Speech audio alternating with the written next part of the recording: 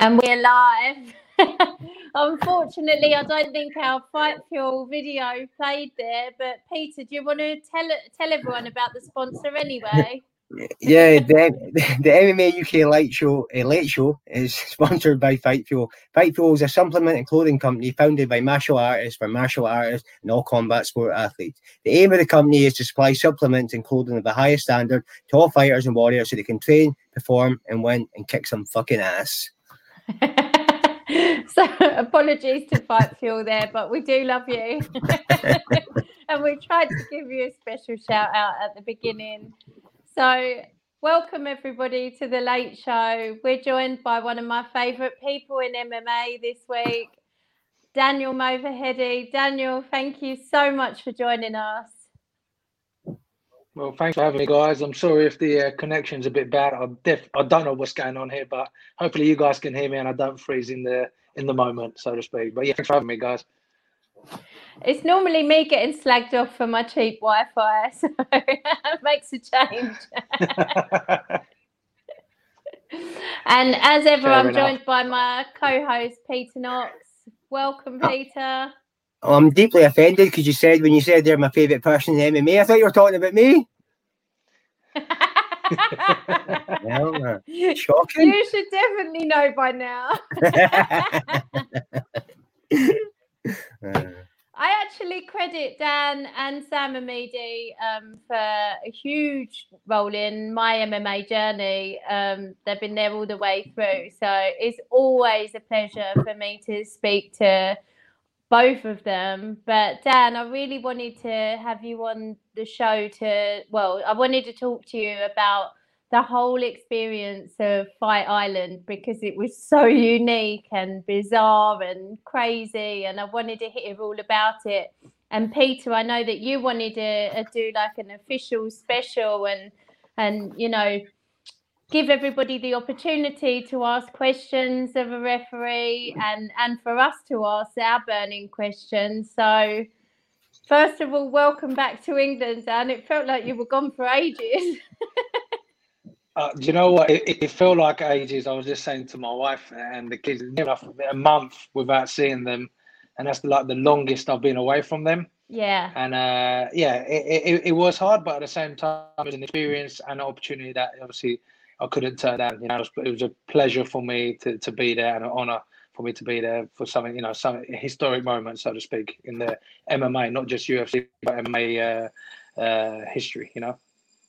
Yeah, it really, really was part of history. But how did it come about that it was a whole UK team that got taken over there? As far as the whole UK team, I don't know how that come about. I know the guy, Mark Ratner, he's the guy who has the final say of who gets officiated. I'm assuming, one can only imagine, obviously they had hubs around the world. And obviously, it's got to be cost effective. Bear in mind, we all got chartered over there, so it's all private, you know, hired planes to be chartered from wherever you're going from. And I guess they picked the UK guys, and Goddard was also the other guy who put the team together as well. So again, availability. 3 weeks is a long time to be away, you know. So I was lucky enough to be able to get them 3 weeks off work. Yeah, I was going to say, was it easy to get the time off? It wasn't, but I'm fortunate enough that I've got good managers and good workplace. I'm sure Peter knows I work for Royal Mail as well, but I've got a good manager and I was able to, obviously it was unpaid for me, a time off. But again, I've got good people who I work along with who support me. Peter's shaking his head. I don't know what it's like in his office, but my office is pretty okay. My manager is okay, but I can't even get a day off, let alone 3 weeks. Well, I must say, like I said, I took it unpaid, so it wasn't. I had to take a little bit of a hit, but the experience overweighs that a lot more. Yeah, and obviously a great support system at home that allowed you to do that as well. 100%, 100% the support system at home, and like I said, friends, family, even my 2 boys. You know, understanding that I was going to be away for over 3 weeks. You know, so hey. Yeah. One of the toughest parts I thought of the whole thing must have been the quarantining, because it just seemed to go on forever. It was on everyone's social media. And obviously there was, and it was fantastic. I should say that first and foremost, the fact that they did it to make sure that everyone was tested, and as far as possible, everybody was safe. That was amazing. But just from a personal point of view, and being an active person as well, how difficult is it to be cooped up in a hotel room in London for 2 days and then in Dubai for 2 days? I tell you what, it was a world of difference from London to Abu Dhabi, and I tell you that right now. You know, the first and foremost, you know, the UFC, you know, left no gaps in anything for us, you know, for the testing. Everything was immaculate. Everything was, you know, on point. Make sure you're tested. Arrive at this time, you know. So we arrived in London at the Parkin Hotel in Heathrow. We all turned up, and I'm sure everyone looked at the hotel and going, shit, where are we? You know, we've got to stay 2 nights, you know, cooped up in a room in this hotel. And bear in mind, no other hotel around Heathrow was open at that time, apart from the Parkin. I think one other hotel, and they've got to cater for so many hundreds of guests, obviously providing room service, etc. And, you know, 2 days in a room for 48 hours, you know, 48 hours longer, because we flew out in the evening. I'm glad I had my Netflix, and I'm glad I had my snacks with me. Put it that way, you know. And then getting on the plane afterwards was the best bit about it, because it felt like everyone had been let loose. You know, you could talk to people, you could see faces. I say see faces. Half the time your face is covered up, so you couldn't really tell who you were talking to until they quickly revealed themselves. But yeah, it was a good experience. And then, like you said, in Abu Dhabi, we had another test, another 48-hour quarantine. Then after that, we was let loose, so to speak, and be able to, you know, roam around the safe zone, you know. But yeah, it was okay. Yeah. And I guess you guys had slightly more freedom over what you could eat and drink during that time period. A lot of other people were cutting weight at that time, so. Yeah, you say that the eating and the drinking. Obviously, we was in a hotel, and it was like, well, especially during the quarantine time, the 2 days that we had to be there, it was just set meals sent up to your room, and you know, outside your door. You open your door, you pull the tray in, eat, put your rubbish outside the door. It was literally like that, you know. But yeah, we was lucky enough to be able to. Obviously, we don't stay in the fighters' hotels as officials. We stay at Staybridge Suite, which was hotel a couple of doors down. Which made things a bit better as well. We had our own gym, own swimming pool, and there's no chance of like bumping into any fighters, make any conflict of interest, you know. So it was good in that sense, having our little space. So they even keep you separated at that point then, just all the way through, even at the hotels, you're separated from the fighters?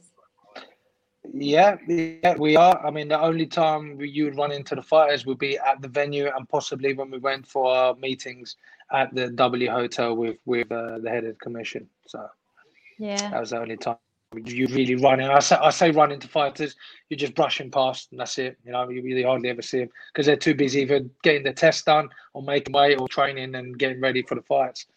Yeah. And did you manage to get any training in over there? And did anyone train in the famous octagon on the beach?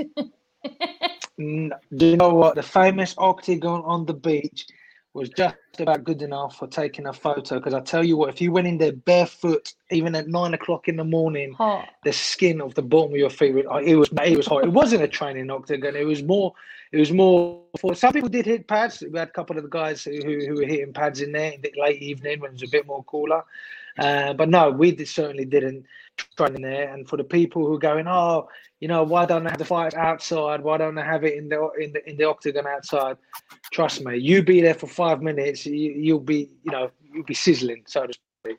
But I did manage to get training in. I managed to get a bit of gym work in. And I was lucky enough, obviously, with the officials, when we were in a bubble, we've all been tested, we've all been passed negative. Yeah. And we were able to get a couple of mats. And for the first time in 4 months, I was able to get a grappling session in as much as I got my arse handed to me by the guys there. But it was pretty cool to to be able to roll with like sort of Rich Mitchell, Goddard, Lefferby, who are all very good BJJ practitioners themselves, you know, within their rights. So it's pretty cool to dabble there as well. I'm even jealous of that part of it. So, Peter, could we go back to the original question that we had up from Chris? Yep. Yeah, so he said, "Hi, Daniel-san. Congrats on your stint on Fight Island. You, the UK refs, judges and fighters were exemplary." What's the feedback Chris, been like, Dan? Feedback, mate. You're gonna get the good, you're gonna get the bad, you're gonna get your keyboard warriors. You're gonna the feedback for me, as far as like seeing, yeah, but hold on, but there's keyboard warriors who know what they're talking about, and there's keyboard warriors who are sitting in their mum's basement. Is that the ones that wear the tap out t-shirts? Yeah, but you got one of the original tap out t-shirts. Yeah. but you know, yeah, you know, you are gonna have the feedback, and for me, majority of it has been good. I've had a couple where they've gone, you know, for example, I had the Modestas fight. People inboxing me I've never heard of. "Oh, dude, you lost me a lot of money. Why did you stop that fight?" I'm like, "Oh my god, like really?" But these are the kind of people you're dealing. These are the kind of people you're dealing with. Like I said, you know, even sitting with someone like Mark Goddard, sitting there with him, I can only imagine, because obviously, you know, you've seen some of the stuff that he gets and the abuse that he even gets crap sent to him when he's not even the referee. You know, when he gets mistaken for Kevin McDonald. McDonald. So he's like, dude, so he's like, dude, welcome. She went to Burger King. You know, so, huh? She went to Burger King. Fuck it was, Yes, exactly. You know, so yeah, feedback for me generally has been pretty good. You know, and as long as I feel good about it and I feel good about the stuff I've done, I'm happy. You know. What does it feel like to get a taste of that kind of just being on a bigger level, more rivals, and therefore more comments? Is that strange at all, or were they just another fight to you? Say that what the more like, I guess, the fact that there's so much more feedback about the bouts, because I know when you're in there, you know, it's no different to it being any fight, but then afterwards millions of people have watched it and they've all got an opinion. Everyone has an opinion, whether I do it on the regional shows, whether I do it on like the UFC show, everyone will have their opinion. Then people who are there to give their opinion, where, you know, everyone's entitled to it, like you said, but it's the fact that I wish that people, whether it be from criticizing the judges, criticizing the referee, criticizing the commentators, whoever it may be, you got to understand where they're coming from, what rule sets or what criteria or what platform they're coming from, you know. But you always, that's what makes social media sometimes. It's a good and a bad thing, you know. Yeah. Luckily enough, most of the time I've experienced the good things, but I have experienced some of the stuff that could crop up. And again, don't forget, at a stage like that, especially like the UFC Fight Island, you know, that was the only live sport, especially in America, that was going on at the moment. You're going to have new fans watching, uneducated fans watching, and, you know, you are going to be scrutinized for everything you do. You know, it's a damned if you do, damned if you don't situation.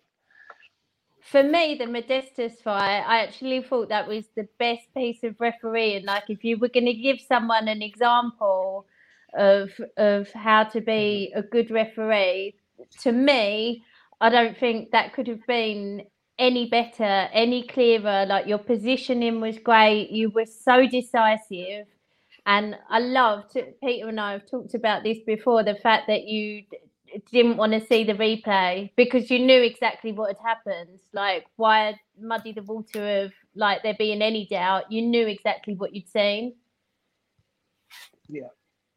And that's, you know, again, everyone keeps coming back to this fight because I guess one of the fights I had to fight, I had to deal with a controversy, like the one I did deal with, and, you know, and it, again, you gotta have. I've been in those situations before, regional shows, and they're the times you want to, you know, they're your learning bases, you know. So when it happens, or should it happen on like UFC, where everyone's watching, and I mean, because there's no crowds, all the executives are sitting cage side, Dana White sitting cage side, you got Mark Goddard, you got the commissioner sitting there. It's like this is a time where you need to step up and know how to deal with these situations. Know what rules are in place and what the states, what the procedures are for you to take in there. Yeah. You know, and I was lucky enough. I know those situations, and I know how to handle them. And you're right. You know, like for anyone who hasn't seen a fight, there's a fight in this situation. Literally ended around where Modestas throws some beautiful elbows to the side of the head, and then the fighter claims that it was to the back of the head, illegal. And obviously, I knew it wasn't, and I told him it wasn't. I needed to see him get back to his stall. And unfortunately for him, the cage door had opened, but even before then, I was asking him. The cutman had already walked in, and it's know, unfortunate for him. You know, the door opened. That wasn't the decider. It wasn't the cage door open. He fell for that's it. I'm gonna decide it. It wasn't. It was just him not responding the way I wanted him to. And like I say to every fighter, you give me any doubt of any inclination that you can't continue. To me, then the fight is over. Your safety is paramount. Period, yeah. You know, and the thing is, if I didn't think there were legal shots, and I did think possibly there might have been illegal shots, then I may have gone to the replay to look at that. You know, to make another decision of how it would play out. But I knew exactly what I saw. I knew they landed legally, and that was it. But then you go back. I'm just going to go off a tangent here. But then you go back to fans not understanding what the back of the head is, you know. Everyone goes, the mohawk. Some people go the headphones, you know, not understanding what the back of the head is. And then the next thing you know, is you're getting bombarded, you know, on social media. You know, why you're still inside the octagon. You know, it was the back of the head. Oh, the commentator said it was, you know, it was one after the bell. They said it was behind the head, you know, and then their word gets taken as a God-given word, you know, that it must be correct, you know, instead of looking at the facts and looking at the rule sets and knowing exactly what the back of the head is, you know. So I thought I dealt with it. Okay. And I know you can't comment on the commentators, but I felt that they definitely kind of, if there were uneducated fans watching, they were definitely banging on about the door way more than like you told him multiple times to stand up. That was the thing. I was thinking, you only get a minute in between rounds. He was still sitting on the floor, kind of. It felt like at least 20 seconds into that minute, like he hadn't even got up. I didn't know whether he was trying to play the DQ card and like have the fight ended. Like I wasn't even sure at first how badly injured he was, if he just was going for the DQ. But then I was thinking, if he's that out of it that he can't carry on, how does he know which shot landed where? Yeah, and you know, here's an insight for you, right? So while I was refereeing that, when them elbows landed cleanly, and you know, even when you go back and watch it on the replay, if you know, like I said, he was getting hit to his left-hand side of the head against the cage. So Modestas is throwing those elbows. When he goes to his knees and the fight's finished or the end of the round, he holds the other side of his head, okay, to go, ref, he's hit me the back of the head. So to me, that's an indication that one, you don't know what's happened, you don't know where you are from legal shots, and two, you know, like if I hit you on the right hand side, you're not going to hold your left cheek, are you, and go, ow, that really hurt. You're going to hold your right cheek. You know, so all them factors, the way he's responding, and the other thing, you know, that I also assessed was where he was on his feet, kneeling down. If I ask you to stand up, go to your corner, you don't sit back first and then try to stand up. You know, you will, if you want to continue, you stand up and you get to your corner. You know, so they were my assessments. And like I said, I got great support there. Like I'm sure you heard on the mic.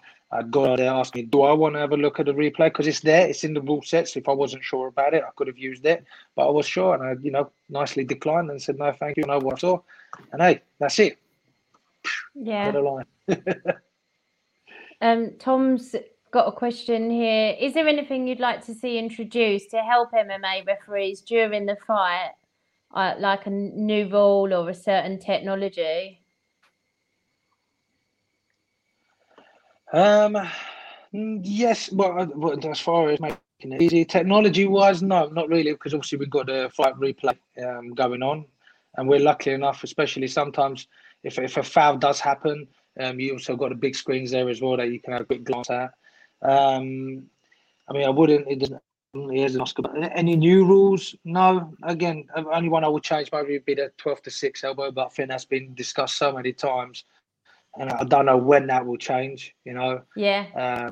So yeah. Apart from that, yeah, I think everything else what we got now is in place. Especially now, you know, the down the fighter is, you know, with the one hand, it's a bit flat palm or a fist or simply drop to a knee. Again, that's back in now as opposed to two hands. So everyone kind of was, you know, understanding that now. But I think the rule sets are good. I think I just wish that some fighters and the cornermen would just read through those rule sets and understand rule sets. And if they're not sure about it, feel free to hit like myself or Herb Goddard, whoever it may be. Speak to any, you know, official and get a feedback from them and ask them questions. Because even in the rules talk that we do it backstage between the fighters, you got to think, really, them fighters, I'm asking for your attention for 5 minutes. And really, those 5 minutes, they're either looking at the person warming up next to them, they're looking at the TV screen of someone else fighting. You know, they're not really concentrating exactly what you're saying. You know, if they don't know the rule sets before I give them rules talk, then pretty much screwed, really. Yeah. I know what would help referees if commentators would shut the fuck up. No, I'll give you an example, right? I think it was last night as well. A guy was winning the round for 4 minutes, and somebody gets a takedown the last minute, and the commentator's going, "Do you think he's stolen that round?" It's that horrible. Does my head. Listen, that. Yeah, go See on, Dad. that with you just said so you are cutting out a little bit. So just to make sure you're saying about fighter being standing up for 4 minutes, and all of a sudden the other fighter gets a takedown, and everyone goes, "Oh, he's won the round." Yeah. Is that what you're saying? Yeah. Yes. Hey, yeah. Listen. If nothing happened, if nothing's happening for those 4 minutes. Literally, both of the guys are like fair enough. just circling around each other, and nothing's happened to sway that fight. Then fair enough. When it's been stand up, and all of a sudden you hear the cornerman going, "Get that takedown, you're gonna win the round," and everyone's like, "Yeah, he won that round off that takedown." No, you know, it's that's kind of like old school thinking kind of thing, you know. It is. You I still hear it on regional shows, you know, "Get the takedown and you've won that round," you know. and I don't know whether it's because, you know, you could hear some of the cornermen also, especially today. I don't know whether it's because where the UFC obviously got no crowds fighting, no crowds at the events. Do they think they're going to influence the judges? I think that's what it is. So loud, etc. I don't know. Yeah. I actually thought that during one of the fights that you ref, the Rose Namajunas fight, her corner were just saying that things were way more impactful than they were, and to me that was the perfect result. You know, I don't think it would have been any different if you listened to it in silence, but they were, even when she slipped, they were like really laughing and saying, "Yeah, you're having fun out there." And I thought, you're either trying to get in her head and make her feel like she's doing really, really well, or you're trying to influence the judges, because it was so loud. I don't know. Are you even aware of the corners talking while you're reffing, Dan? Yeah. Do you know what? I was aware of the corners talking, and I could hear them. Obviously, it didn't influence my decision and my judging, but you can hear them. And I say this, that the judges obviously that were judging those fights, and even, you know, last night's fights, I'm telling you that they're been experienced enough to be able to blank anything from it being influenced by anybody, whether it be the crowd, whether it be the cornerman, whether it be the commentary. They're experienced enough not to be swayed with the decision, you know. But I'll tell you what, talking about Rose Namajunas, Pat Berry is one scary motherfucker. I'll tell you. All day long, Rose. All day long. Oh, that was annoying, wasn't it? I'll tell you what, doing the rules talk, with Rose, and having Pat Berry just like giving me a stare Like, yeah, I'm looking at him going, you understand? We good? You understand the coaches? You understand what I'm saying? And him just giving me that stare. I was like, holy shit. But yeah, that was a bit of a super moment, so to speak. I was like, yeah, don't want to mess with this guy. I wanted to go back to 251 and talk about the Aldo stoppage because it was obviously a huge talking point at the time. It's kind of, I think people have pretty much forgotten about it now, but the reason I wanted to bring it up was because Leon Roberts was the referee for that bout. He took some criticism from Dana quite publicly. And Dana had said, I might start sacking people if they don't perform because unless you're called Herb he's Dean, got the ability, or he's got the ability to do that apparently with the UK team in a way that he hasn't with the commissions in the States. And I just wanted you to clear up the fact that that wasn't what had happened in that instance.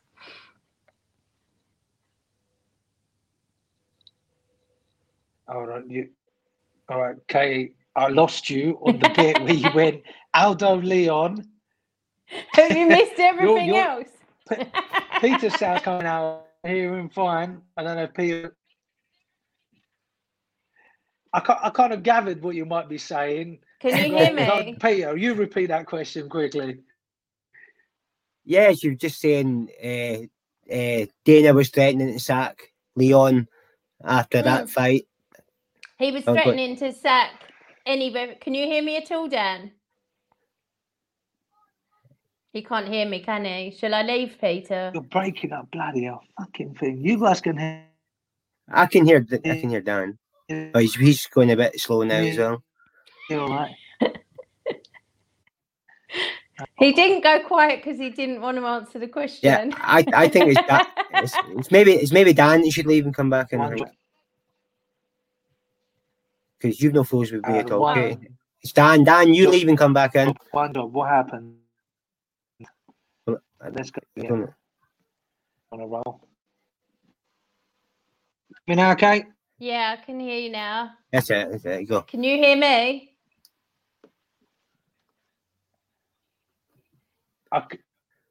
I can just about, but go on. You were saying about it, Aldo Leon. I was just saying that there's kind of been a misinterpretation that Leon might have been sacked, and obviously, as you said to me, he's chosen to step away for a moment, and I just wanted to get that out there because we've had a lot of support on this show for Leon, and I got the word. Can you guys hear me? No last question. Just. He's totally frozen. Well, I'll remove him. You can come back in. I know he's still there. So Chris has said he's not forgotten. That stoppage was nowhere near as bad as Herb Dean's stoppage in the Jai Herbert fight, which I'll just message Dan to we tell him to come back all agree with. Where is he? But yeah, I really wanted to ask Dan that important question because he's obviously got first-hand information on it, having been with Leon at the time, and obviously Dana came out with quite a strongly worded statement and gave people a kind of false impression about what's happened. So just I know there's a few people that Leon assumed that Leon was sacked, and that wasn't the case. So but Leon didn't say nothing either. Leon could have maybe came out and said, look, I'm taking a break for things as well. I don't know. But then again, Dana didn't mention him either. No, he didn't mention him. And I think, and there's, I don't know, there's a lot of, sometimes it's better to say nothing at all. Sometimes defending yourself, where does it end? But the way Dana came out and done that, and then after the Herb Dean Dan Hardy thing, he's blaming Dan, and it was Herb that went to Dan as well, which was a copy. Well, my opinion of that is it's two separate issues. The fact that it was a terrible stoppage is one thing entirely. And then the second part of it is whether you think Dan was right or wrong for piping up and saying something at the time. And whether or not you think Dan was right or wrong, it was still a dreadful stoppage. So got Dan again. Even if Dan gets reprimanded, hey, he's back. Can you hear us okay, Dan? Oh dear, this is the worst connection we've had. Can you guys hear me? Can I ask you our last question because I kind of gathered what you asked. We can kind of hear you. Yeah. Oh, he's gone again.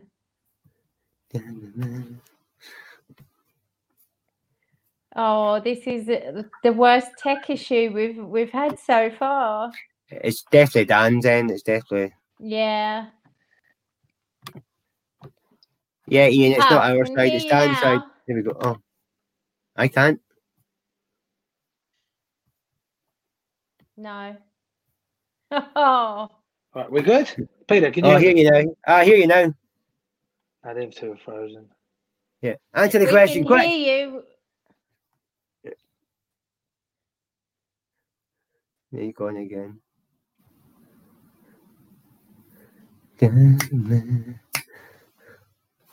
Oh. I really wanted him to answer that question as well from Glenn earlier on. Yeah, I wanted to. Yeah, I want to bring that up.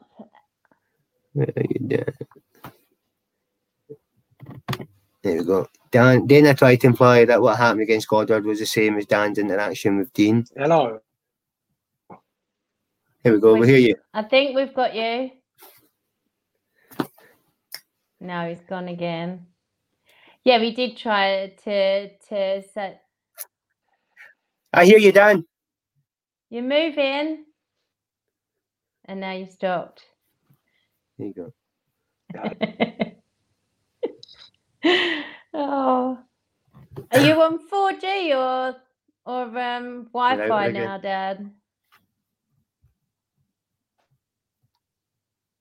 Maybe switch to the other one.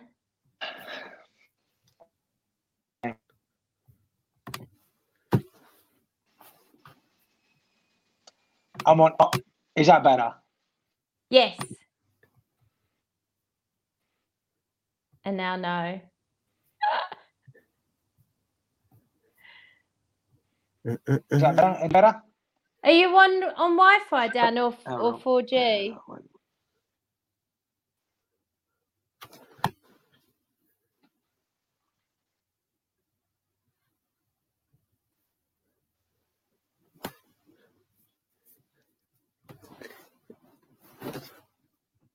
Can you message him, Peter? And there's not really any advice we can give him, is there? Yeah, hang on, switch. What's happening there? Oh, we hear him again. Switch. We've lost him. He might be trying to switch over. Lost the video completely. I don't know whether to kick him again. If you got internet issues, the first thing goes the picture and then the audio. He's not reading the Facebook. Lost both. And we kick him again, you can rejoin. Let's hope he rejoins. Sorry, everyone. Just when we were getting to a really Dan's on dial-up. Yeah, I think he is on dial-up, Chris. Yeah, we were just getting to a real juicy question that I really wanted to hear him talk about, because Peter, you and I have said on previous shows, ever since this has happened, that Leon's one of the best in the business. And I had another guest on, Joe Clifford, the cutman, who only wasn't at Fight Island because he's Irish and they only took UK team. And he was saying he's one of the best. You can't leave Leon. So I wanted to do a little shout out to Leon with Dan there and just say you've got to come back. We need you. He's one of the good guys. So Dan just messaged her saying he's going to try audio, so that's him trying to come back in. He's just not connected yet. Okay. Give him about 5 seconds and it should connect.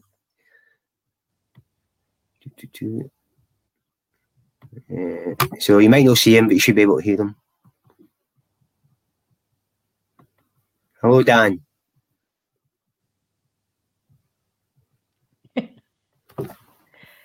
Hello, Daniel. Can you hear us?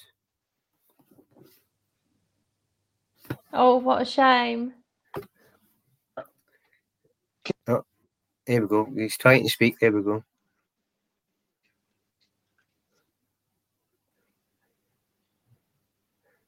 The joys of being live. It was all right. Hold on. We hear you there.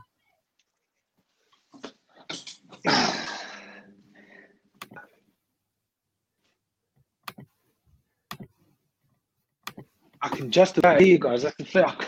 Yeah, we hear you fine. I'm let my iPad. I don't think he can hear us. My voice is. We can hear you, Dan. Can hear me. I hear you, Dan. If Dan can't hear us, he can. No, he can't hear us. He's going to try and. I think I heard him say he's going to try and join on his iPad. But do you want to? Should we have a quick chat about the UFC last night, Peter, while we wait for Dan to join? Yeah. So do I need to kick him again then? If it's audio, you'll need to. I'll remove him. He knows how to come back in. Yeah. Sorry everyone. We're trying to get him back in. Just can't rely on Wi-Fi. But yeah, let's have a quick chat about. Who do you want to start with? Jojo? If you want, yeah. So she's lost her title chance. It was always a risk. Yeah, we all thought it was a bit weird. You've got a title shot, wait it out. Obviously, we spoke about the fight a couple of days ago, and obviously I predicted that she wouldn't win, and you said she would.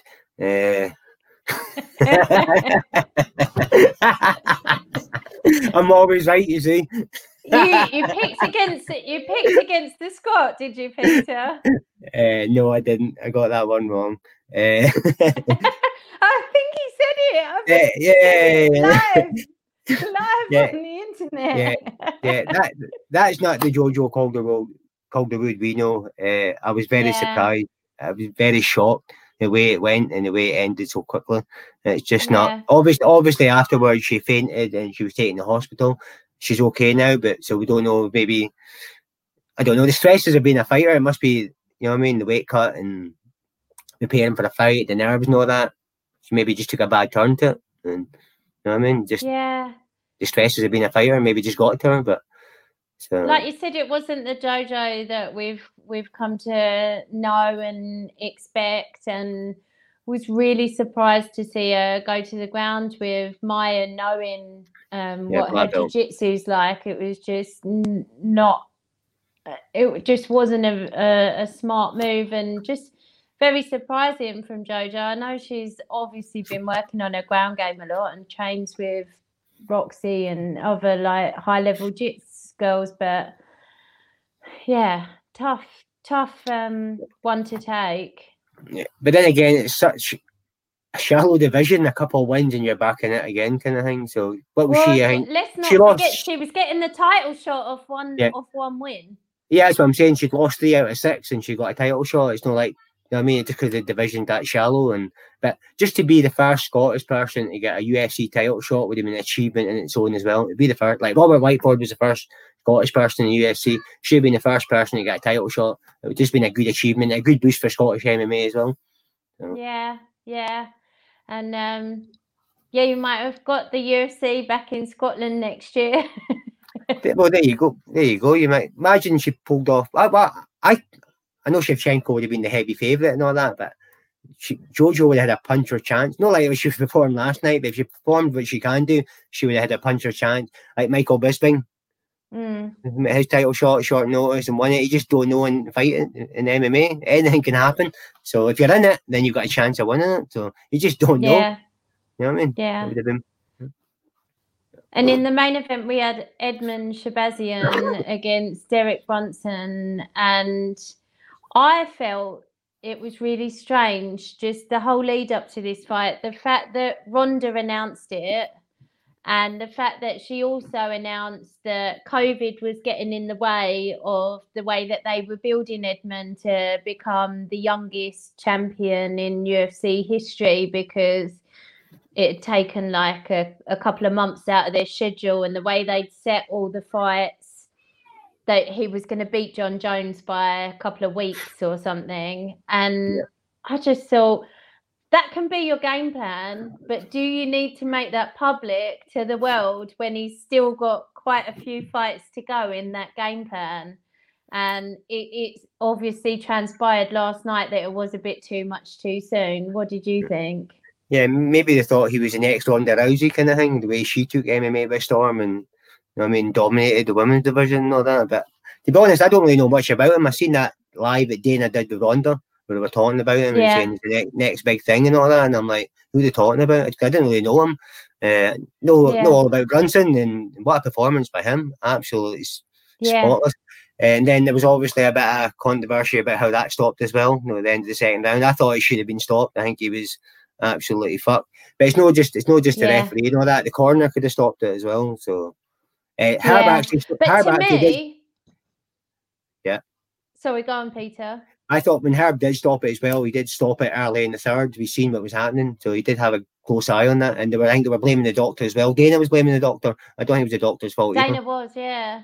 No, but it was strange. Now I felt Herb almost seemed like he was kind of lacking in confidence a bit. Like at the end of the second round, he seemed quite indecisive about whether it was over or whether it was going to the end of the round. And you know, I'm sure if you've had a few bad calls and you know, everybody's talking about him and Dan Hardy and Dana and the whole situation at the moment. I'm sure that must be on his mind. Hi, Dan. Welcome back. Oh no! Oh, here we go. I think I can hear you. Much better. Go for it. Can you remember the question? If I cut out again, I'm going to see if I can get on the laptop. But anyway, so I gathered something to do with Aldo, something to do with Leon, something to do with the rumor that he got sacked. Is that correct? Yes. Okay. First, I don't want to comment on it too much, but just to set the record straight, no one got sacked. That's the bottom line of it. Again, as you know, Leon's a top official, and he's done, you know, he's been in business for many years, you know, and you know, and what I'll say is that, you know, like I said, there's rumors of some officials got sacked. If he hasn't got sacked, okay, just because you didn't see him on the next couple of shows doesn't mean anything, you know. But you know, like I said, people are quick to criticize. This is going back to the whole social media and people making up their own mind of what is and what isn't, you know.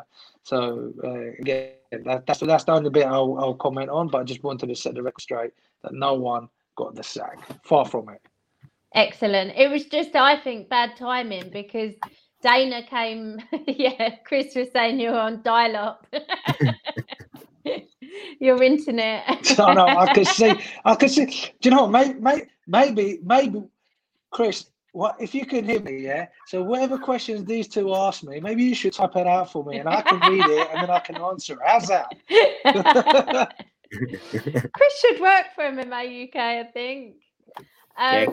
Yeah, we were just saying it was awful timing because Dana came out and just kind of, as he does, spat the dummy about, well, I'll start firing people if I don't think they're up to the job. Then he wasn't on the next couple of shows, and I think people just assumed that might have happened. So really important to get that out there that he chose to step away, and we all he's gone again.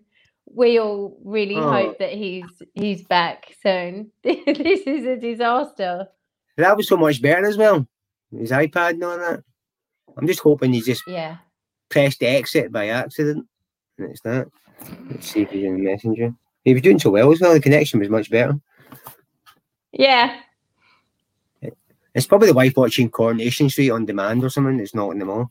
Or EastEnders, sorry, because he's for London, isn't he? Oh, there you go. He's coming back. We are allowed to watch Northern shows, though. You'll be back in a couple of seconds. Just waiting for his picture to show up.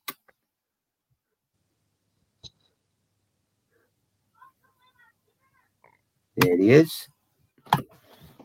God damn it. Welcome back. All right. We're wondering if this is a tactic, if it's a tricky question. This is going to be on one of them adverts, isn't it? This is going to be on them Wi-Fi adverts, isn't it? Oh, here he is, Sam. Don't let the Wi-Fi get you. Mr. Ameli's piped up. I'm surprised he's not getting sunburn on his holiday. That actually reminds me of something. You should say that. Peter, roll that. Yeah, hang on. Here we go. Where is it?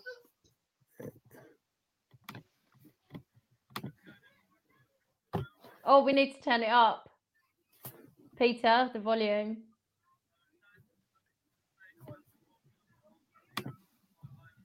Can't hear it. What's happened there? I can hear it. Okay. I can't even hear this, you know that.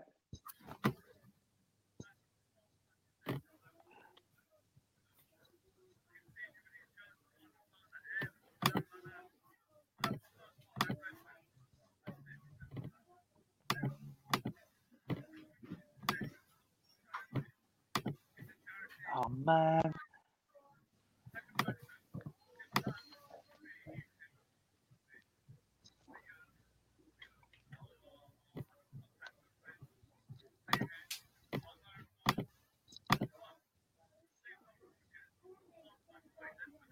Oh, can't hear it, Peter. Because I'm not the real tech guy, I don't know. I can hear it fine in my camera, but... No, I don't think. Dan, can you hear it either? Dan's close again. Oh, man, this is a tough show tonight. Dan's frozen. I can see his finger. Oh, there he goes.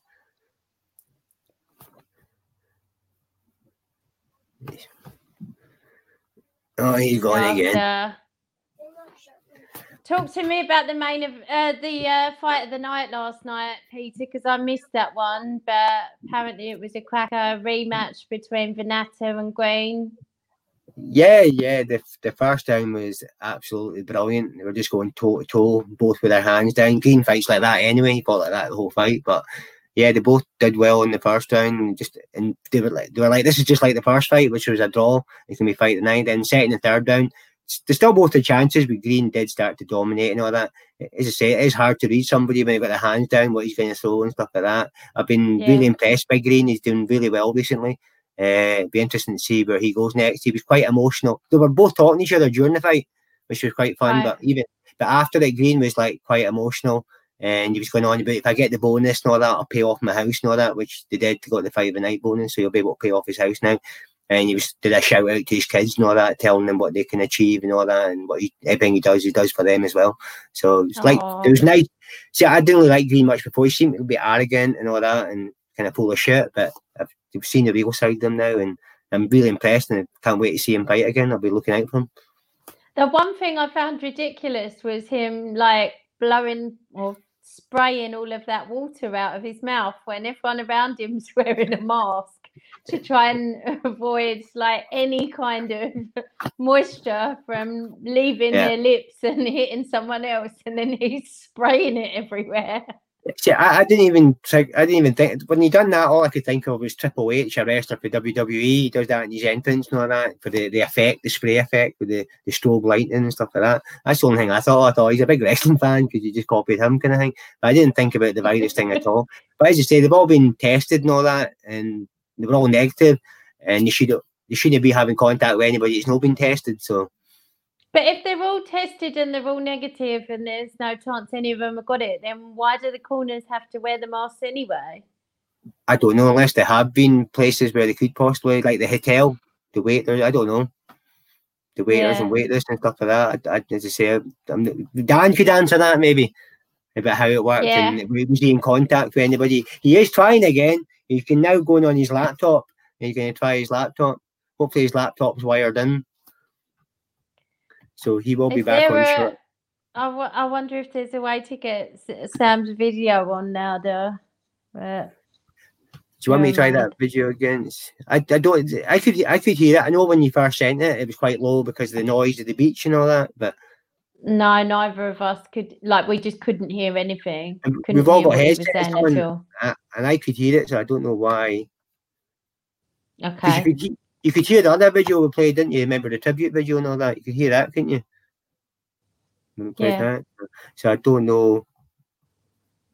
So I don't know why that worked with that. I know the video was quite low anyway.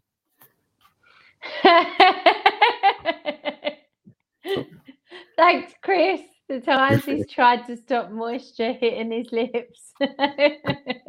I'm not going to read too deeply into that. I don't think I want to consider that for too long.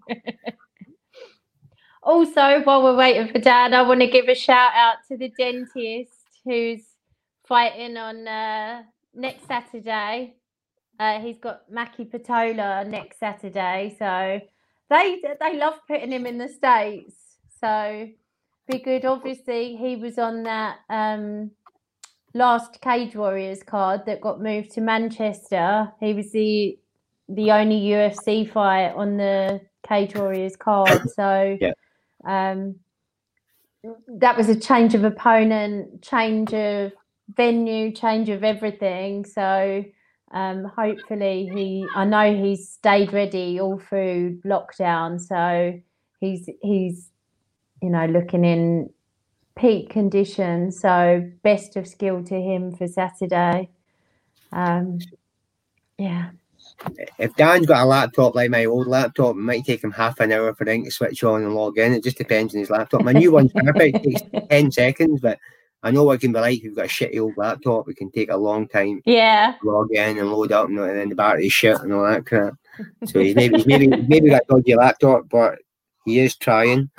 So next week we might have a thing about the Scottish gyms, because obviously the government guidelines at the moment, because of the virus and all that, gyms cannot open in Scotland yet. So obviously there's a plan in place with all the Scottish gyms and all that to try and get the gyms open. So hopefully we'll get a few guests and we can talk about that next week and what the plan is to try and get Nicola Sturgeon and the Scottish government to change their mind. Even if they don't, just listen to us, and then after we've explained our side, then she can maybe explain their side a bit better. So, and then we can see what happens from there. Because at the moment, it sounds like she's playing politics with Boris. Obviously, England's got more deaths. So we've got no deaths for like 15 days, but because we've got everything, a lot of things still shut. So it just seems like a game of politics that could be related to independence, which I support, by the way. I am an SNP supporter, but I think the advice Nicola's getting, especially about when you go to the gym, you sweat a lot and all this stuff and all that. I think if you socially distancing, you clean everything down after you, and there's less people in the gym, you can safely open it. If you can open a pub, you can open a gym. So hopefully we can get a few experts on next week about that, a few gym owners, and they can get their point of view across, and we can give them some good support. Hopefully they've got decent Wi-Fi as well. Yeah, well, David, who was on a couple of weeks ago, he might be one of them, and then hopefully we'll get a couple of gym owners on and we can see their point of view. While we're waiting, maybe we could talk to Glenn's question. Yeah, okay. So what's your views on the disqualification involving Mark Goddard at the weekend? So this was the guy, I forget what promotion it was, Peter. Was it in, it wasn't in one, was it? No, it was UAE MMA. Yeah. Yeah. So, yeah, he was back in United Arab Emirates, and there was a guy who won by rear naked choke, and Mark waved off the fight, and the guy didn't let go of the rear naked choke and continued to choke the guy. And then eventually when he got let go, he came after Mark, and like they were in a physical altercation. There weren't any punches thrown, I don't think, but he was in his face, and it was an argument between an official and the fighter, and the fighter ended up disqualified. And I don't know if I've heard yet if the promotion is going to suspend him or. As I say, I don't know what how did you think of it? Yeah, I don't know how that promotion works, if they'll be suspended or not. I thought it was funny the way he jumped on the cage and you're celebrating afterwards, because I think we all knew, well, you're not going to get that one now. Because Matt Goddard, strong, firm referee, and he doesn't mince his words. So I'm pretty sure he told him when after he let go and had a wee pointing the finger at him and all that, let him know what he thought. And then because of that wee scuffle, that probably made up Mark's mind to disqualify him. And deservedly so. He should have let go straight away. I mean, you can kill somebody. So we're all going on about the Black Lives Matter and about how police don't know about chokes and all that and what they're doing. So that fighter knows damn well what he was doing by holding on to that choke. It's very dangerous. So as soon as the referee steps in, you let go and that's it. So yeah, stupidity. So as I say, we've all seen it. So if we ever see that fighter again, he's not going to get any support from anybody after that kind of thing. He can have a bad reputation and all that now. So I've not heard him come out and apologise or nothing like that. That would go a long way to sorting things out. But as I say, it was a stupid thing to do. I don't know what the guy's experience was, if he's had loads of fights and whatever. But, I mean, most fighters when it's know. the other way around, and a referee calls it late when the fighter's saying that they're unconscious, then there's such a huge backlash. Like, everybody knows exactly how dangerous it is. What did you think of Dana White comparing that situation to the situation with Dan Hardy and Herb Dean? Because I didn't think they were comparable at all. But they're not. But as I say, what's Herb Dean got on Dana White? Because Herb seems to get away with everything. And so he's threatening to sack Leon Roberts. I know he didn't say his name or nothing, but he's threatening to sack people, and then he's threatening to sack Dan Hardy. We still don't know what's happening with Dan. All he said was he was going to talk to Dan. So I don't think he was sacking, but it looks like he was going to give him some type of warning, which it's no. See, if it was a full crowd there, Herb said he didn't know it was Dan and shouted it until he asked somebody, but he probably wouldn't have heard it because of the crowd and all that. But as I say, it's emotional. The commentators get quite emotional. I know I've slagged them a bit tonight, but they're in the fight like this, they get emotional and all that, especially when it comes to fighter safety and stuff like that. And I thought Dan did the right thing. And it was Herb that came to Dan as well. Dan didn't go to Herb. Dan was still in his station. Yeah, so that's another confusion over the topic. Because Dana certainly said a commentator should at no point in time go up to an official, but that wasn't what happened. And I think whether you think Dan's right or wrong for what he did, it doesn't take away from the fact that it was a terrible stoppage. And the scariest thing for me about that was the fact that Herb Dean's defending it and still saying it's a good stoppage. Like, if a referee can't tell after watching that back in slow-mo and however many times on video replay, if you still think that's a good stoppage, that to me is very concerning. He must be another man who can't admit when he's wrong, Peter. Imagine one of them. I know, fucking nightmare, man. People, there we go. Hi, he's moving quite well. There we go. I'm trying. Yeah, that's much better. I'm trying. Yes. We've got movement and audio. Oh, good. You better thank my wife. Yeah. I'm using her phone. Oh, you spoke too soon. So I'm so sorry. That's okay. For the I don't know how many millionth time we were talking about Leon, and you said that. I think we were saying he's really, one of the most well respected. He's been around for a long time. We've actually heard nothing but praise on the comments, have we, Peter? And on this show, there's a lot of support for him. So yeah, if he's watching it all, I'd just like him to know that a lot of people are on his side. 100%. The guy even officiated my fights when I was fighting back in the days. That's how long he's been around. And it's like I said, people are quick to jump on and criticize something that a referee does wrong, but when they do it right, hardly ever, give him praise or anything like that, which is a tough one. Yeah. And somebody just asked a question that we discussed before you got back on, but it was about Mark Goddard and the disqualification at the weekend. I don't know if you saw that UAE fight. I think everyone saw that fight. Yeah, rightly so as well. On two reasons. First of all, if a referee tells you to let go of a choke once a fight's over, be the sportsman, to let go of a submission. If you hold on for extra long, if you did that, for example, people in the UFC have done that before, like Polaris, he's done that before when he's held on to an ankle lock and he hasn't let go when the referee said stop.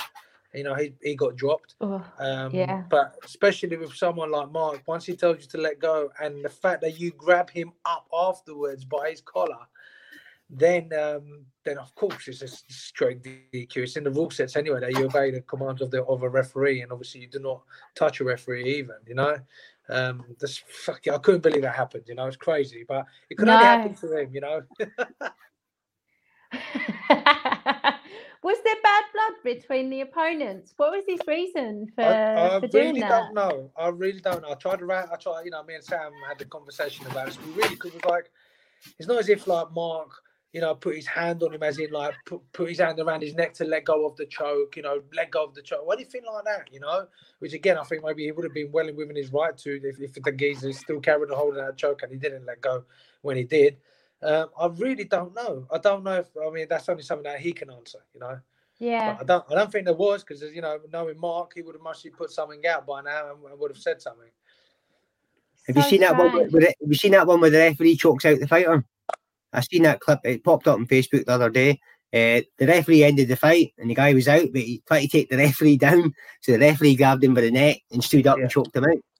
Yeah, I have seen that one. I think that one is it in Brazil. I have seen that one. I think there's a point with that one. If it's the same one I'm thinking about, first of all, as a referee, I wouldn't put a choke on, if you know what I mean. There's other ways of trying to get a fight off if they're trying to fight you.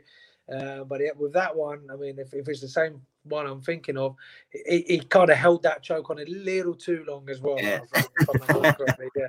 I mean, obviously, it made its rounds on the internet, but yeah, again, that, I thought that was a great call by Goddard with the way he DQ'd the guy, and rightly so, So. Yeah, 100%. For me, that's the same as punching someone after the bell. Like the fight's over and you're still carrying on holding. Yeah, it's just dangerous. It is, but got to be thankful that you got an official like himself that can handle that situation and knows how to deal with it. Because it could have gone either way. An official not knowing how to deal with a situation like that. Next thing the guy gets away with it, or something else abrupts. Or who's to say that another official wouldn't have swung for the guy? So grabbing you by your neck, that you don't know how you'd react. Yeah. Like you say, these things do seem to happen to Mark, whether it's Conor jumping into the cage or And of all the people to do it to, he's probably the person I'd least want to play up against. Yeah, I know. Well, the biggest guy in that cage as well, because they're only small fighters as well, weren't they? Yeah. But Dan, while we've got good internet with you, was there anything else you wanted to tell us about Fight Island or talk about anything that? Yeah, all I wanted to say is that everything that happened there, regarding that, from the testing to the fights to it was amazing. I know there was a bit of negativity, like we said at the beginning, people going, "Oh, well, it's not really an island. They're not really fighting in a cage on the beach." That was impossible to do in that heat anyway.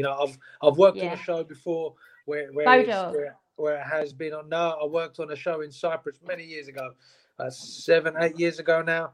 That might be Cannon ran out there, and it was a really good show. But we didn't start the show till 10 o'clock at night, so we were finishing like 2 a.m. in the morning, 3 a.m. in the morning, and even then it was pretty hot.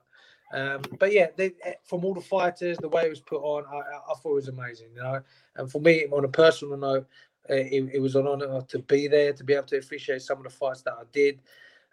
You know, from whether it be Jessica Andrade and Rose, two former champions in their own rights, you know, to whether it be someone on the undercard. And I don't like using the word undercard or prelims. Everyone who's on that card deserves to be there. You know, they've been there. Whether we've seen in previous shows and even some of the fights last night. There's guys who are stepping in for their debuts and end up being cracking fights, or guys who are stepping up last minute and ending up giving a fight. You know, one that comes to mind quickly is the Rhys McKee and Chimaev fight. You know, again. Obviously, while you're sitting in your hotel room, I do read through comments and all that, and people saying, "Oh, this guy's going to Muller McKee, and McKee, why is he there, etc." Listen, at the end of the day, the guy turned up, even if it is last minute. He's a professional as he is. He's turned up, given the guy the fight. It didn't go his way, but look, his journey begins now. You know, he's in the good UFC as well. You know, he's turned up, he saved the fight. They put another fight on the card. And you know, I think everyone should be a little bit more respectful how the guys and girls conduct themselves in that cage, and they're there for our entertainment. Even as a referee, you know, I see some bad knockouts and I see some bad injuries, and I go away and I go, shit, you know, these guys put literally their lives at risk.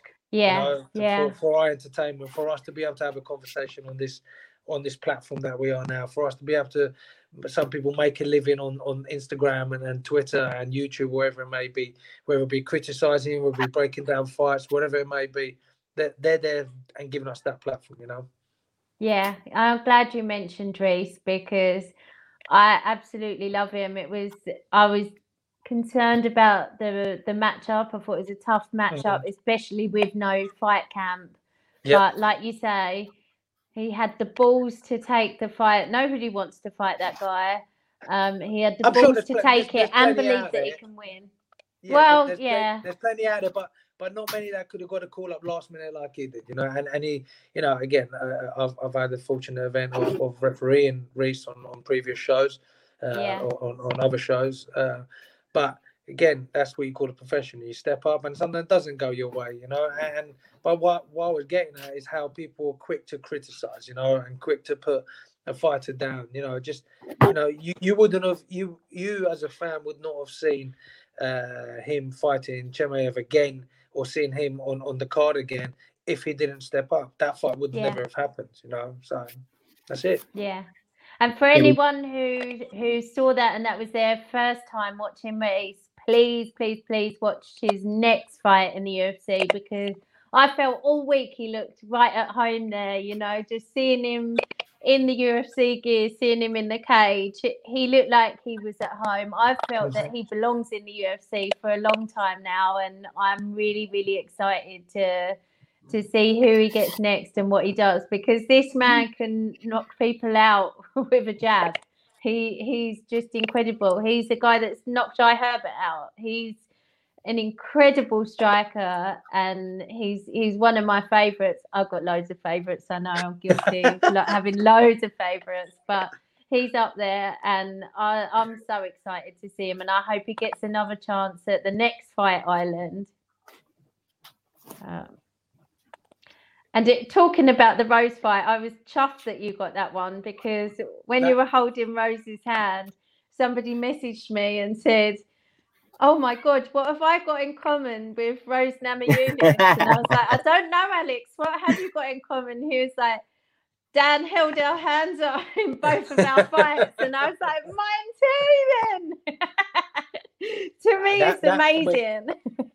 Again, it's crazy, you know. These are the girls and guys that, you know, 6-7 months ago, even a couple of years ago, I was watching, fighting, you know, world champions, etc. But then I'm in there looking after their health and well-being, you know. So, and I see Chris has put another question on there. What was your personal best fight officiated? What did you say? Apart from mine, we can't have favoritism. Apart from mine. You know, there's so many to mention. But if I'm going to go on something current that you know, obviously from possibly maybe the Fight Island, for me it was the Rose and Jessica Andrade. Well, two things. One, it was obviously on a pay-per-view 251 card. One on obviously being the Fight Island, and again, like I said before, both of them being previous champions, you know, and it was crazy to officiate. It was an honor to officiate as well. So that's got to date. I think that's one of my highlight fights. So Dan, you get to enjoy the fight, or you have to watch it afterwards to kind of enjoy the fight because you're so busy focused? Afterwards. That's a good question. Afterwards, I sit down and watch it. And again, not much to do in between the days. We all sat down and watched the fight. We all sat down and rejudged something and watched. Oh, how did these guys see this? Or how, you know, or even as an official, you sit there and watch the fight. Then I may watch it again and go, oh, I could have moved this way and got a better angle of this from choke, or you know, different things like that. But as far as the fight goes, when I'm in there, I'm there to officiate. It is hard. I can see why some people think, oh, look, he gets to be in there and he gets to watch the fight, but I'm watching it for a different reason. I'm watching it for the safety, for, you know, what's going to happen, you know, trying to read the fight as much as I can and to prevent anything bad happening, you know. But yeah, I do rewatch the fights, yeah. Because that was some round, that third round. Rose was hanging on in that one.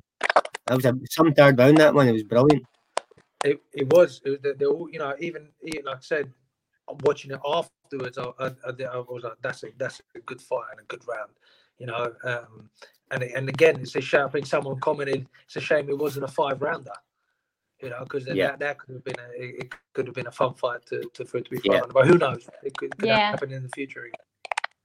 And before that fight, I would have leant towards Rose in a 5-rounder, thinking that Jessica's gas tank would blow. But actually watching it, she seemed to be coming on stronger in that round, so in the final round. So who knows what would have happened. But it was just, Rose is just beautiful to watch anyway. I find her, like, if I was going to show someone who's not an MMA fan,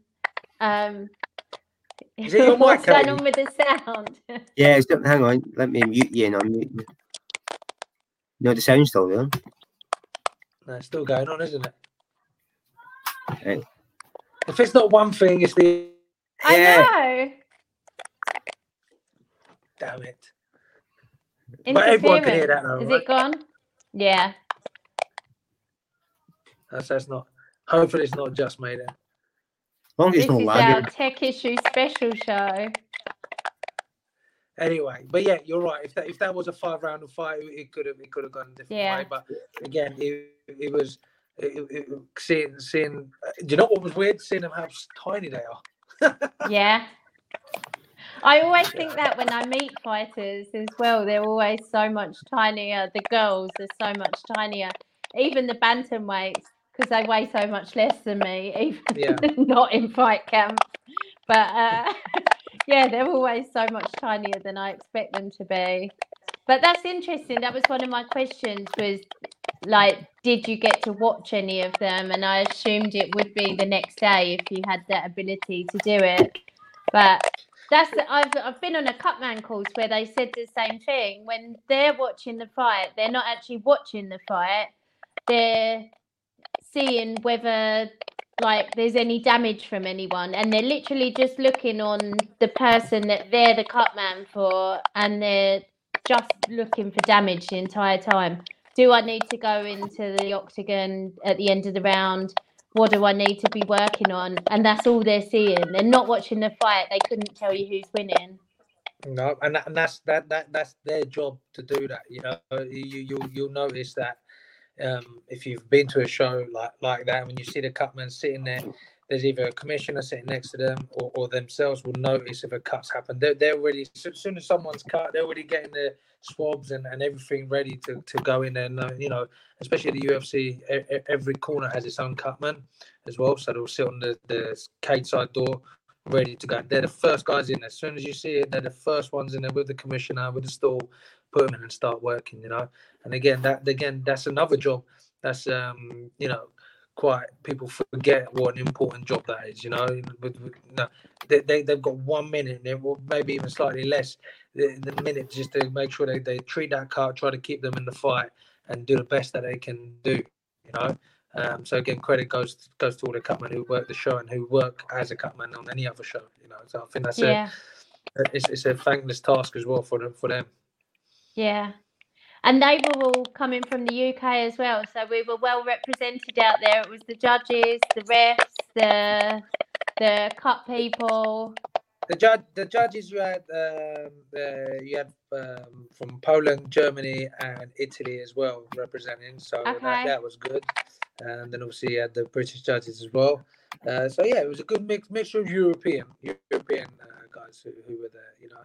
And I thought Yeah. they done a good job. Again, same thing, you know. It's a thankless task. That's a thankless task as well, you know, because you know you hear people go, "Oh, it was a close fight," and it was, you know, not knowing what they're talking about. It was a robbery. Sorry, when it was a close fight. A robbery is the most overused term, I think, in MMA, because there were two fights on the whole of Fight Island that I scored differently to the judges. One was the Max Holloway Volkanovski one, and one was the Darren Till Whitaker one, and they were both so close that if they went the other way, which they did, I can accept that. It's when people just talk about takedowns at the end of the round, winning it for that person, that drives me insane. I can understand if they think it is subjective. If you think that shot was more impactful than that shot that I thought was stronger and did more damage, then we disagree on that one shot.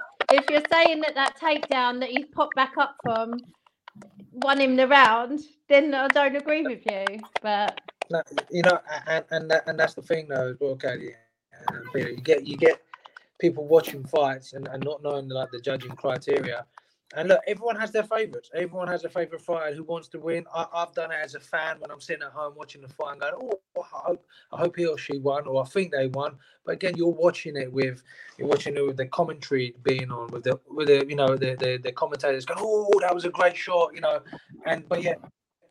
You got three judges sitting on different sides of the octagon. The fighter might have their back turned towards them, might see a different shot than to the other fighter, than to the other judge. So that's why you have three judges at the end of the day, because they're three different opinions, and 9 times out of 10, they're exactly the same opinions. And you know, one time you might, you know, it might be seen differently, but again, you've got to understand that different angles, different shots they get to see can impact of their decision. But again, they're going by sets of criteria, which most people who are quick to jump on and going, "Oh, it's a robbery," don't understand. Yeah, no, that's true. What do you think about the argument for more judges? Kind of like maybe 5 judges, like they have in ACA? For me personally, it doesn't make any difference, because at the end of the day, you can have 20,000 judges. If they don't know the criteria and don't know what the criteria are, you're still going to come at the same result. As long as it's like I had this question put to me about like Invicta done when they put the live scoring system, right? Listen, first of all, from an official point of view, judges get scrutinized as it is, right? Yeah. So you imagine like being in a stadium of 60,000 people, or whatever stadium you may be, 20,000 people. And you're gonna, you know, you got your names there, Peter, Katie, Damo, Eddie being the judges, right? And then you put a score up that the fans don't agree with because they're watching it pissed up and watching it as fans and whatnot. And then that's that for one. Like, you know, next thing you know, everyone knows what you look like, who you are, and stuff like that. And 2, it could be also the fact that, you know, a fighter may look up at the scoreboard, go, "Oh, hold on, I'm 2 rounds ahead. I'm going to take my foot off the gas," and it becomes a dull fight, you know. Or it could go the other way, you know. One could go, "I'm losing the fight, and I'm going to go for the fight."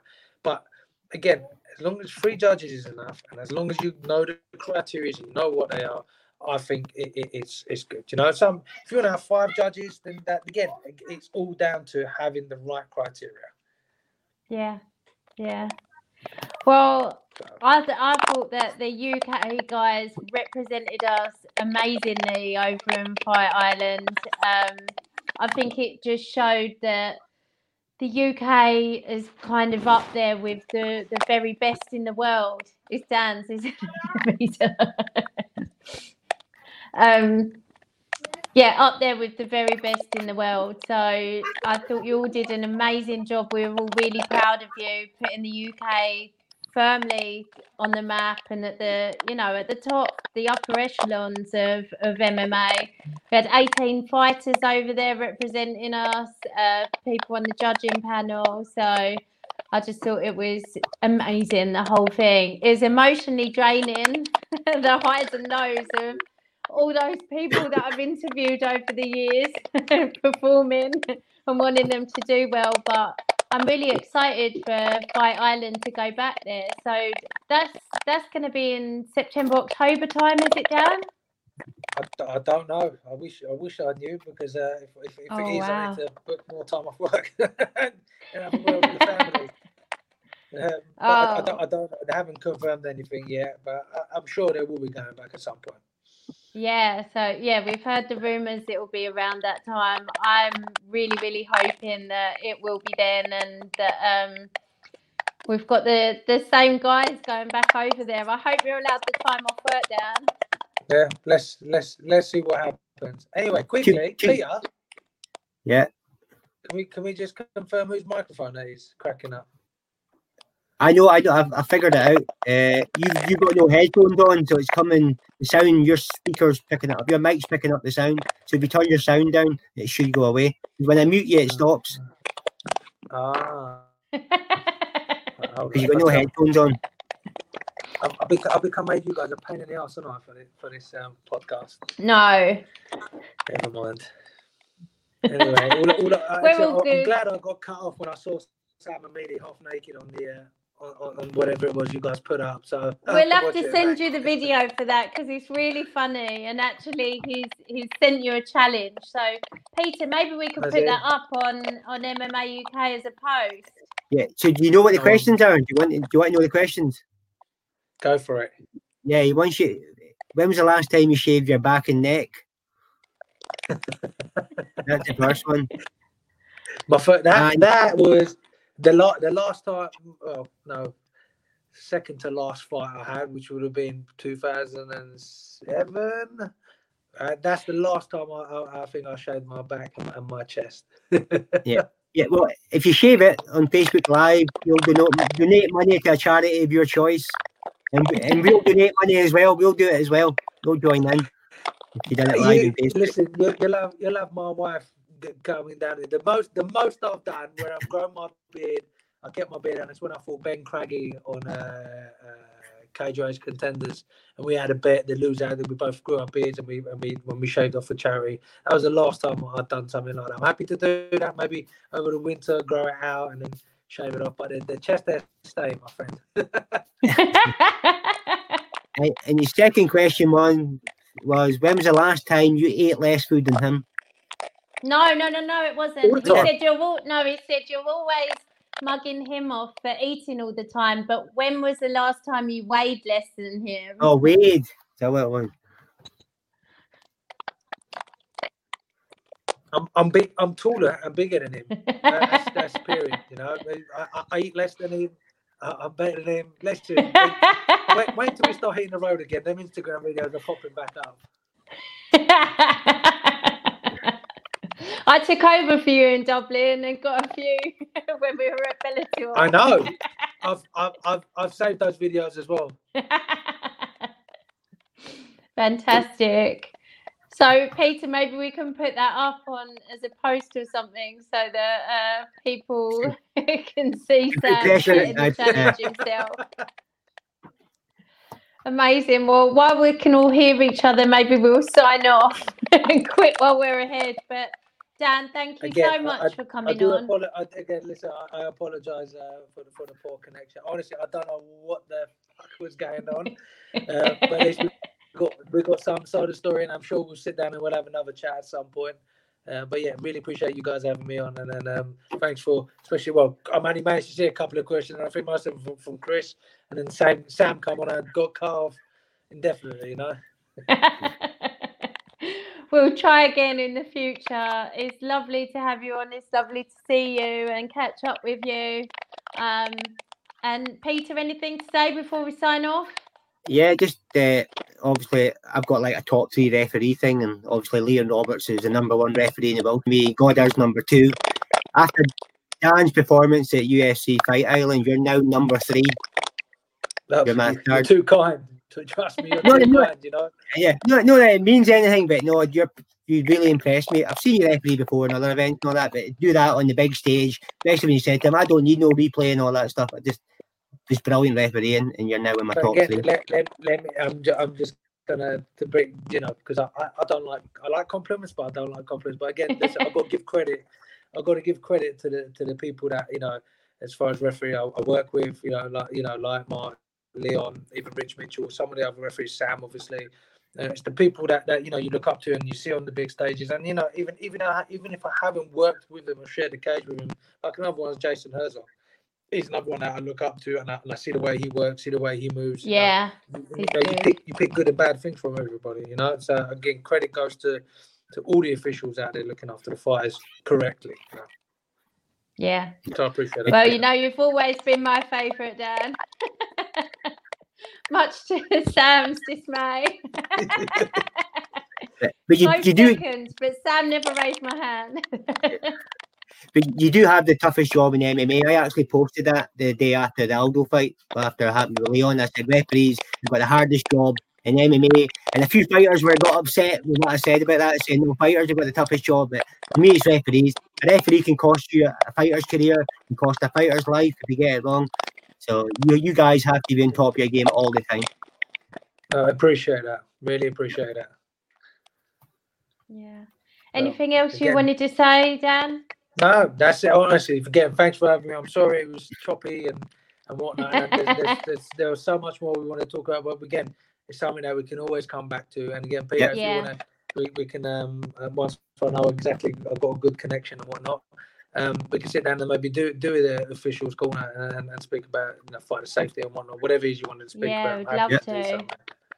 Definitely. It gives the casual fans an insight into what really goes on as well, and it may educate them. Yes, exactly. Yeah. That's all about. Like something that I always remember as well, when anything like that comes up about the back of the head or anything like that, or with a downed fighter or anything like that, I think back to my rules talk and everything that you told us, right down to, you've got to show me you still want to be in the fight, if you're running away, if you're turning your back, if, you know, any of those things.